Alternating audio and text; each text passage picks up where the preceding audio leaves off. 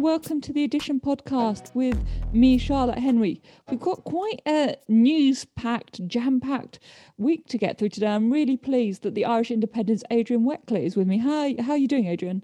I'm great. Thanks, Charlotte. Thanks for asking me. No, really pleased to have you on this new show. Now, there's a couple of big stories obviously going around in tech. Let's start with the biggest one. Our friend, Elon Musk. Now, we did a whole show on Elon Musk and Twitter last week, so I don't want to do too much more, but I wanted to get your perspective on it because obviously there is a huge Twitter office in Dublin where you're based.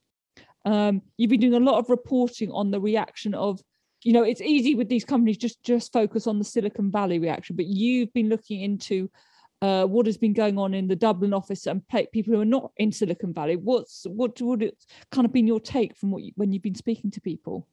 Horror. Right. So basically, there's a deep sense of unease in Twitter in Dublin, which employs over 500 people. And that's because part of what Twitter does in Dublin is much of the trust and safety work. And as an interface with the European Commission, that Elon Musk is currently downgrading publicly on Twitter. And he's currently humiliating some of the most senior executives that are in charge of that. That work, or a lot of it, is done in Dublin. And it's a very short walk from that office to the offices of TikTok, of Meta, of Google, of Salesforce, and many other huge companies that are within a 2-kilometer radius of that. And they're all looking for trust and safety staff, including Spotify, which is in train of launching a trust and safety office here in Dublin as well. So the mood here and the reaction here to what Elon Musk has been saying publicly is really bad. It couldn't really be worse. It's fascinating to hear this because I think it bears emphasising quite how crucial Dublin and offices in Dublin are to the EU arms of major tech companies. It's very easy for me to say in London, they're all based around here and in King's Cross, but obviously that's not an EU office anymore. And the Irish, predominantly Dublin-based offices are very important for these companies. Yes, many of the company's most senior public policy and strategy executives are based here in Dublin. Dublin is becoming now a hub for those kind of roles, regulatory roles in particular. It's one of the reasons that TikTok has scaled from a couple of hundred people to 2,000 people here in the last that's a huge number. 2 years, and they're moving to about 3,000. So many cities have their specialties. Dublin's arguably 10 years ago, Dublin's was around tax and financial management or as IT support. Now it's moving into things like regulation, trust and safety. Many of the people who would be in senior positions here deal directly with the European Commission, would deal with governments around the EU. So they're the ones that have to parlay what they're seeing and hearing from Elon Musk as the future owner of Twitter into answers to questions that government ministers and European Commission officials have for them. So they're the ones who Margaret Vestager, who is in charge of this stuff for the EU, and her teams, they're the ones having to deal with those questions. It's not the people in Silicon Valley generally. Very, very much so, yeah. And that's the reason why they build these offices up here, to have people on the ground who understand the regulatory climate, who can advise them back in the States in Silicon Valley. This is coming down the line. That's coming down the line.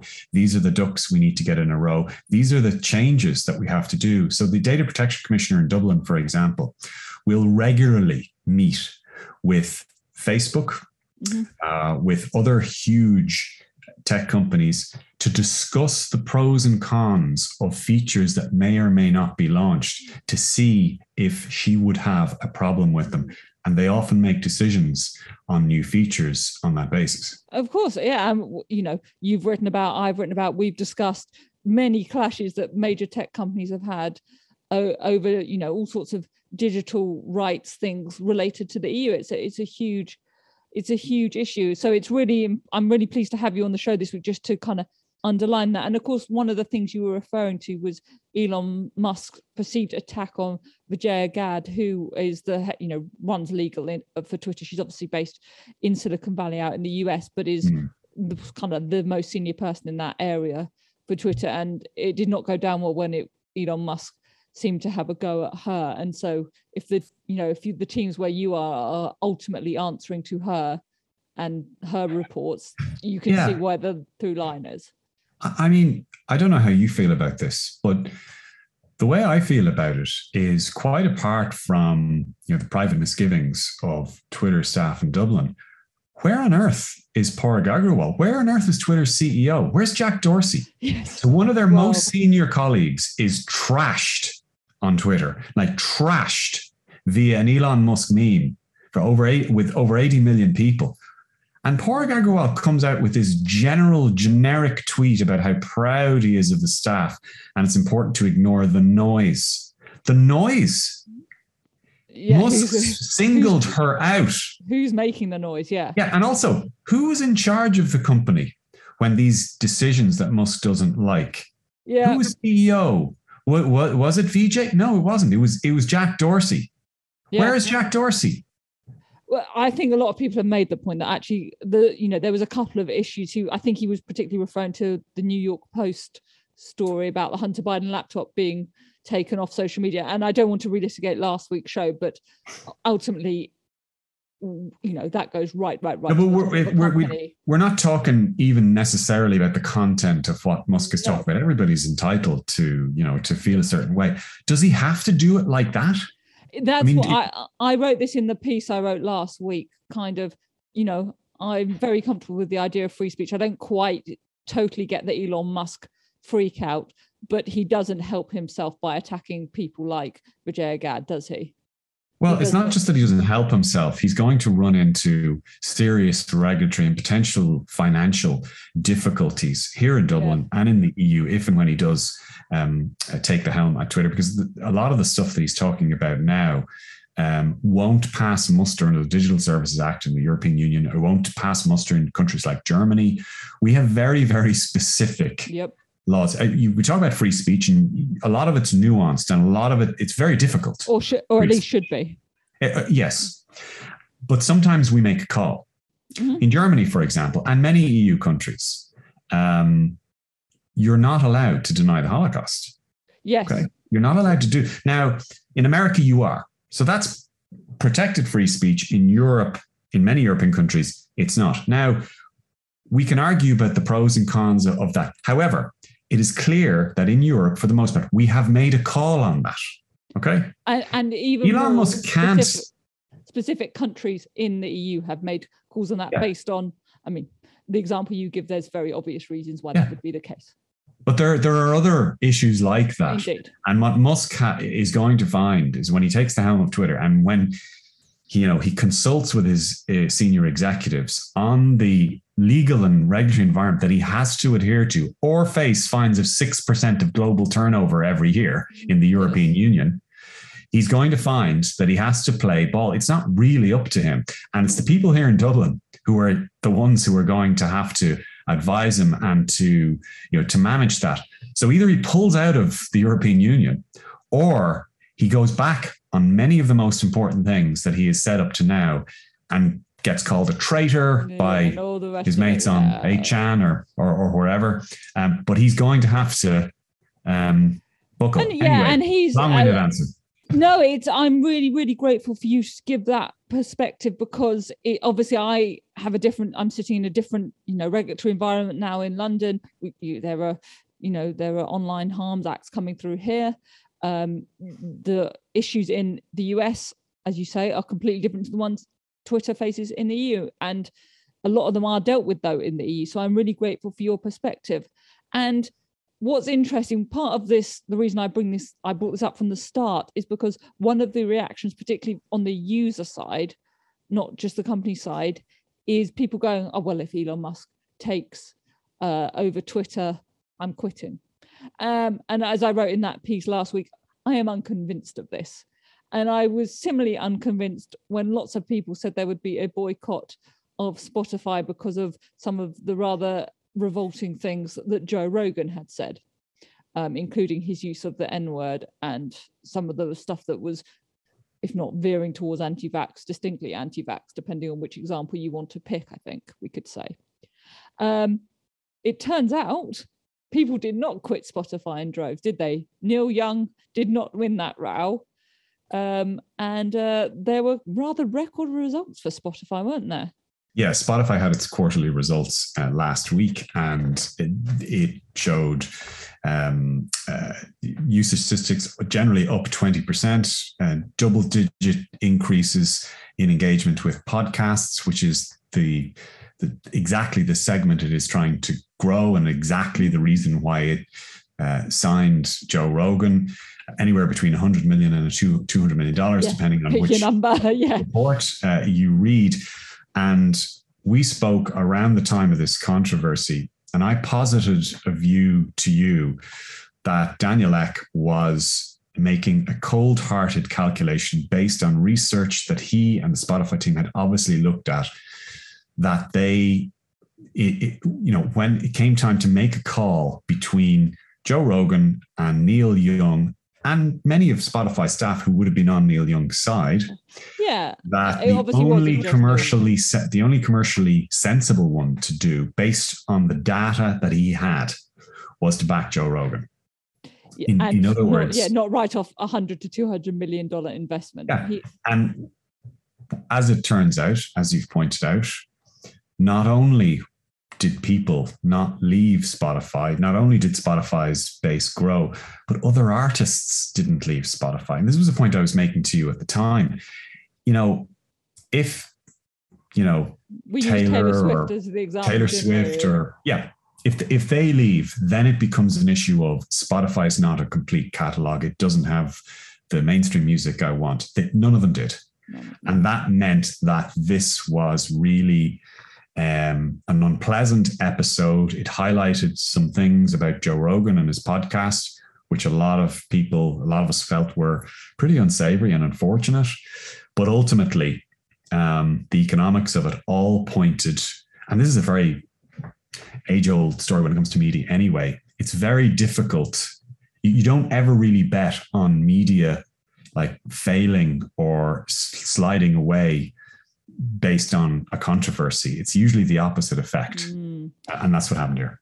Yeah, I should emphasize that I think if Joe Rogan were here, and he is more than welcome to come on this brand new show if he would like to join me and discuss this. I'll give him a call. Yeah, exactly. Thanks.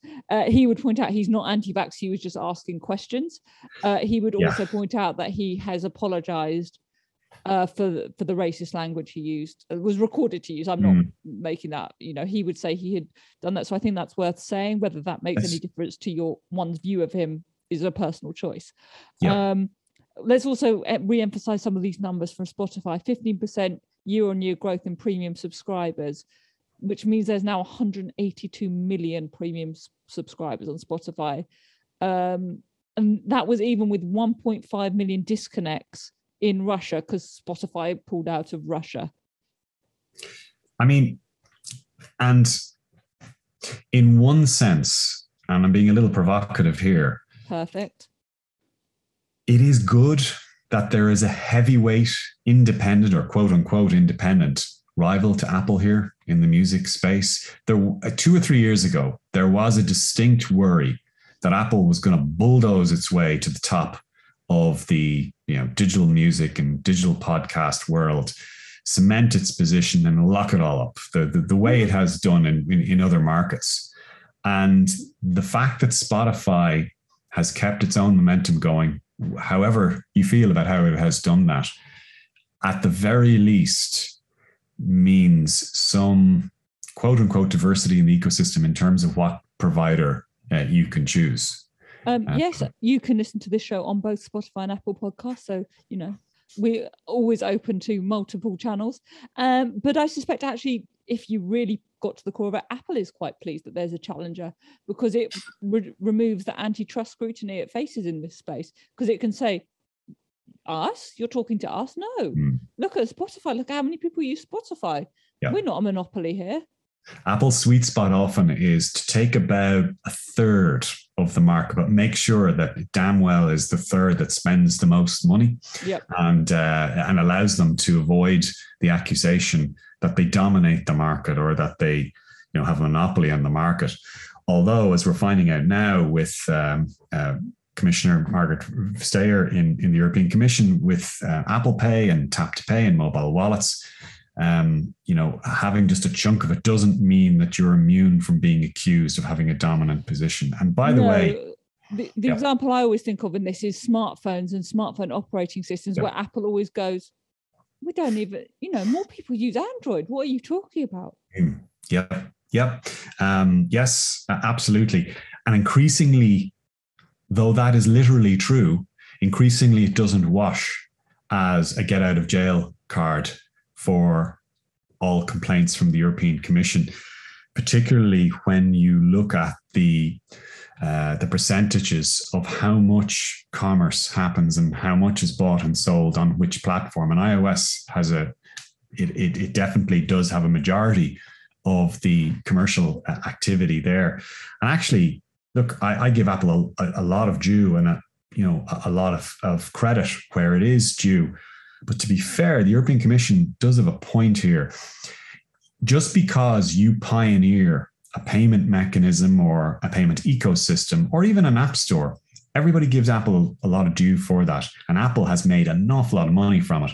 That doesn't mean that you get to lock it up for 50 years and keep arguing that because you came up with the idea that you get to resist all forms of competition. It doesn't really make a competitive sense. You've been too successful, you might argue, because you've now convinced us all, we're all convinced that we should use Apple Pay or mobile wallets to buy stuff. That's fantastic. Well done, Apple. You've got a place now in the history books, and we thank you for your culture contribution. Yeah. But now please open it up. Well, yes. And this is actually the argument with podcasts, frankly, where, we can argue which came first, the chicken or the egg, but the iPod and iTunes helped bring podcasts to the mainstream. That's how I first got into listening to podcasts, like many, many people. And it helped pioneer that, has, without really making money from podcasts directly, always had staff on hand and, systems in place to make podcasting good for Apple users. By the way, the greatest product gadget in my lifetime. The iPod. 100%. 100%. The greatest. I mean, there have been lots, but if you to pick one, it's the iPod. Which is amazing because you're only 25, so... I'm almost twice 25. But the absolute excitement when I first... amazing. It was the transition to digital. I mean, yes, smartphones, great. They have changed our lives, but not in such a joyous way, not in such a celebration of technology. Like this was a thing. It enhanced everybody's life, I think. Anybody who likes digital and tech stuff. Definitely. And just people who like music, frankly. I mean, I remember this is going to age me now.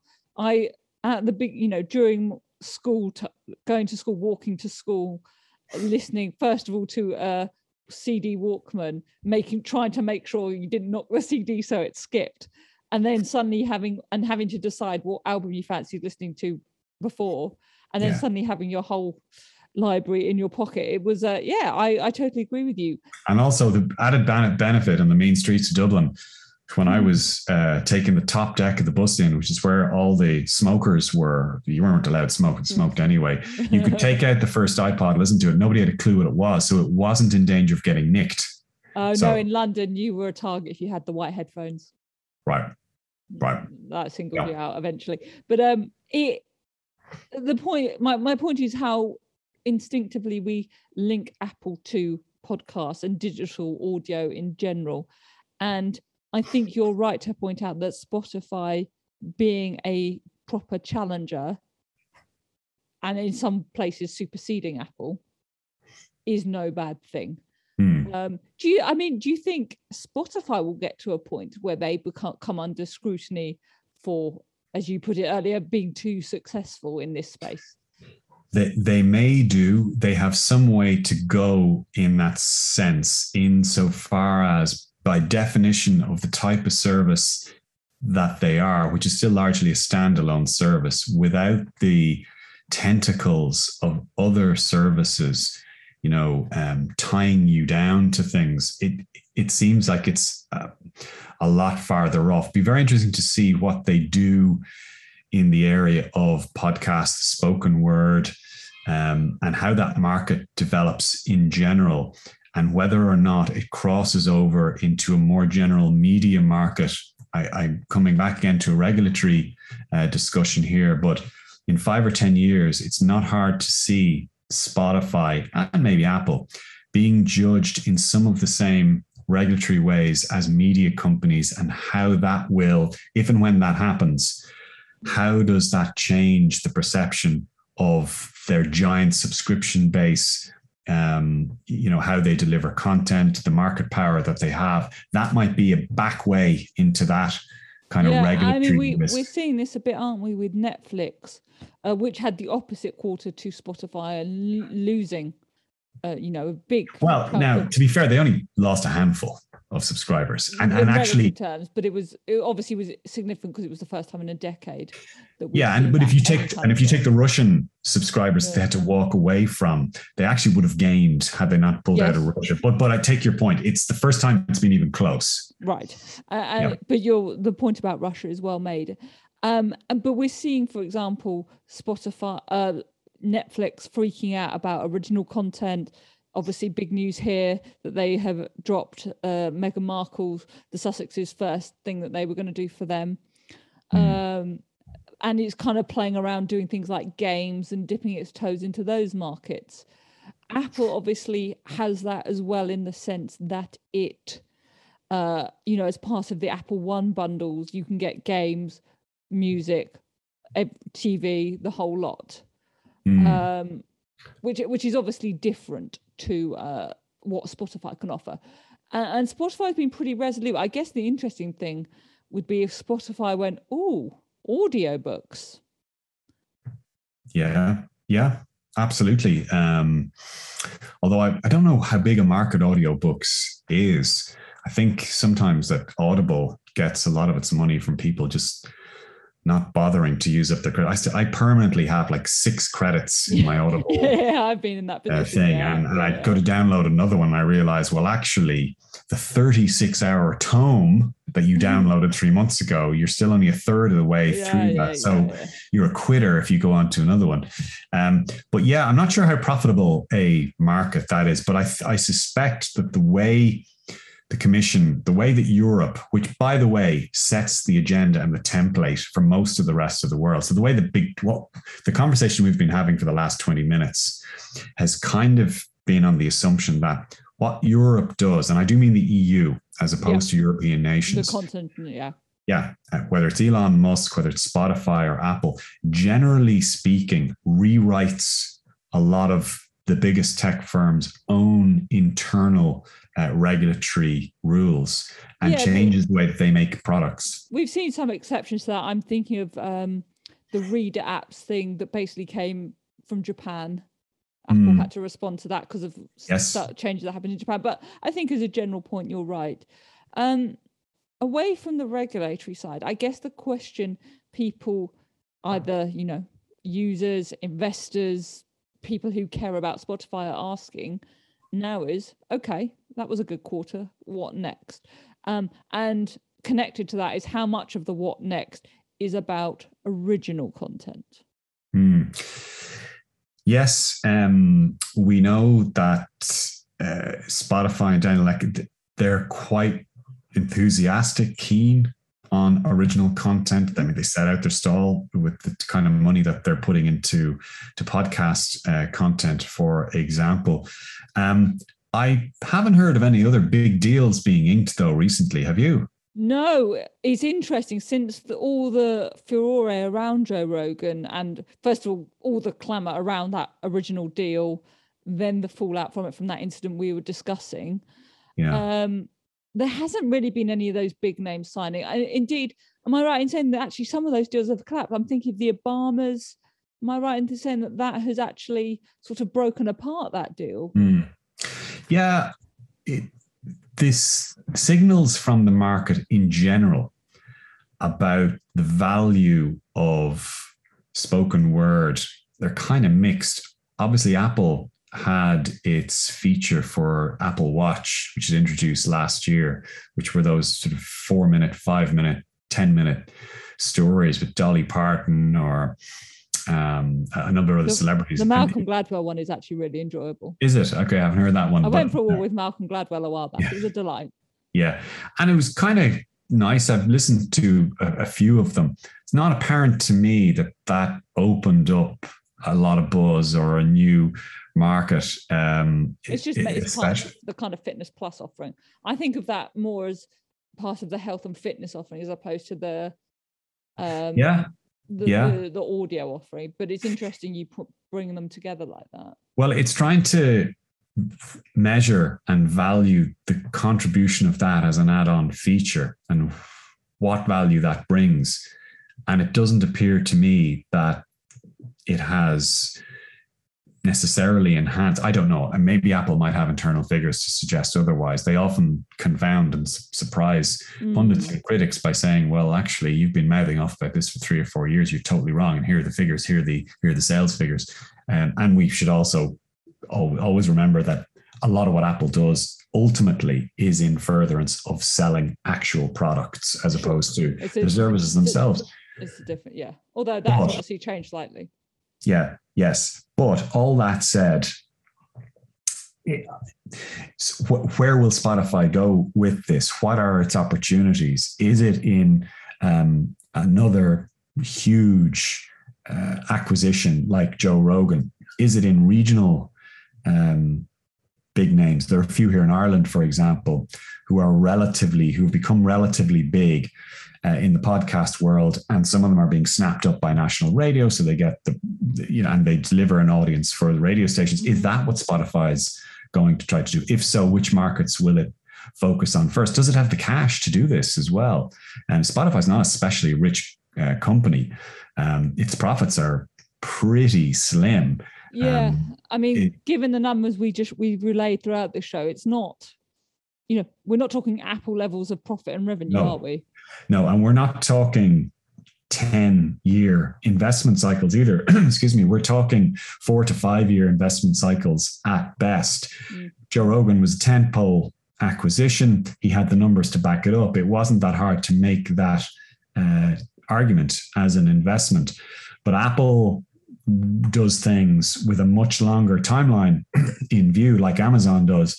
So it's not apparent to me that Spotify has the money to go around and grab, I don't know, this is a really bad example, but Piers Morgan. Let's say if his new talk show ends up being a success, and it's hard to judge whether it is or it isn't. Yeah. On some respects it is, and on others it's still quite, modest. But if Spotify were to say, well, okay, we're going to bet on Piers Morgan, we're going to grab him away from Rupert Murdoch, would they spend 50 million doing that? He wouldn't be worth what Joe Rogan is, but he might be worth a quarter of what Joe Rogan is. Would they splash out on that?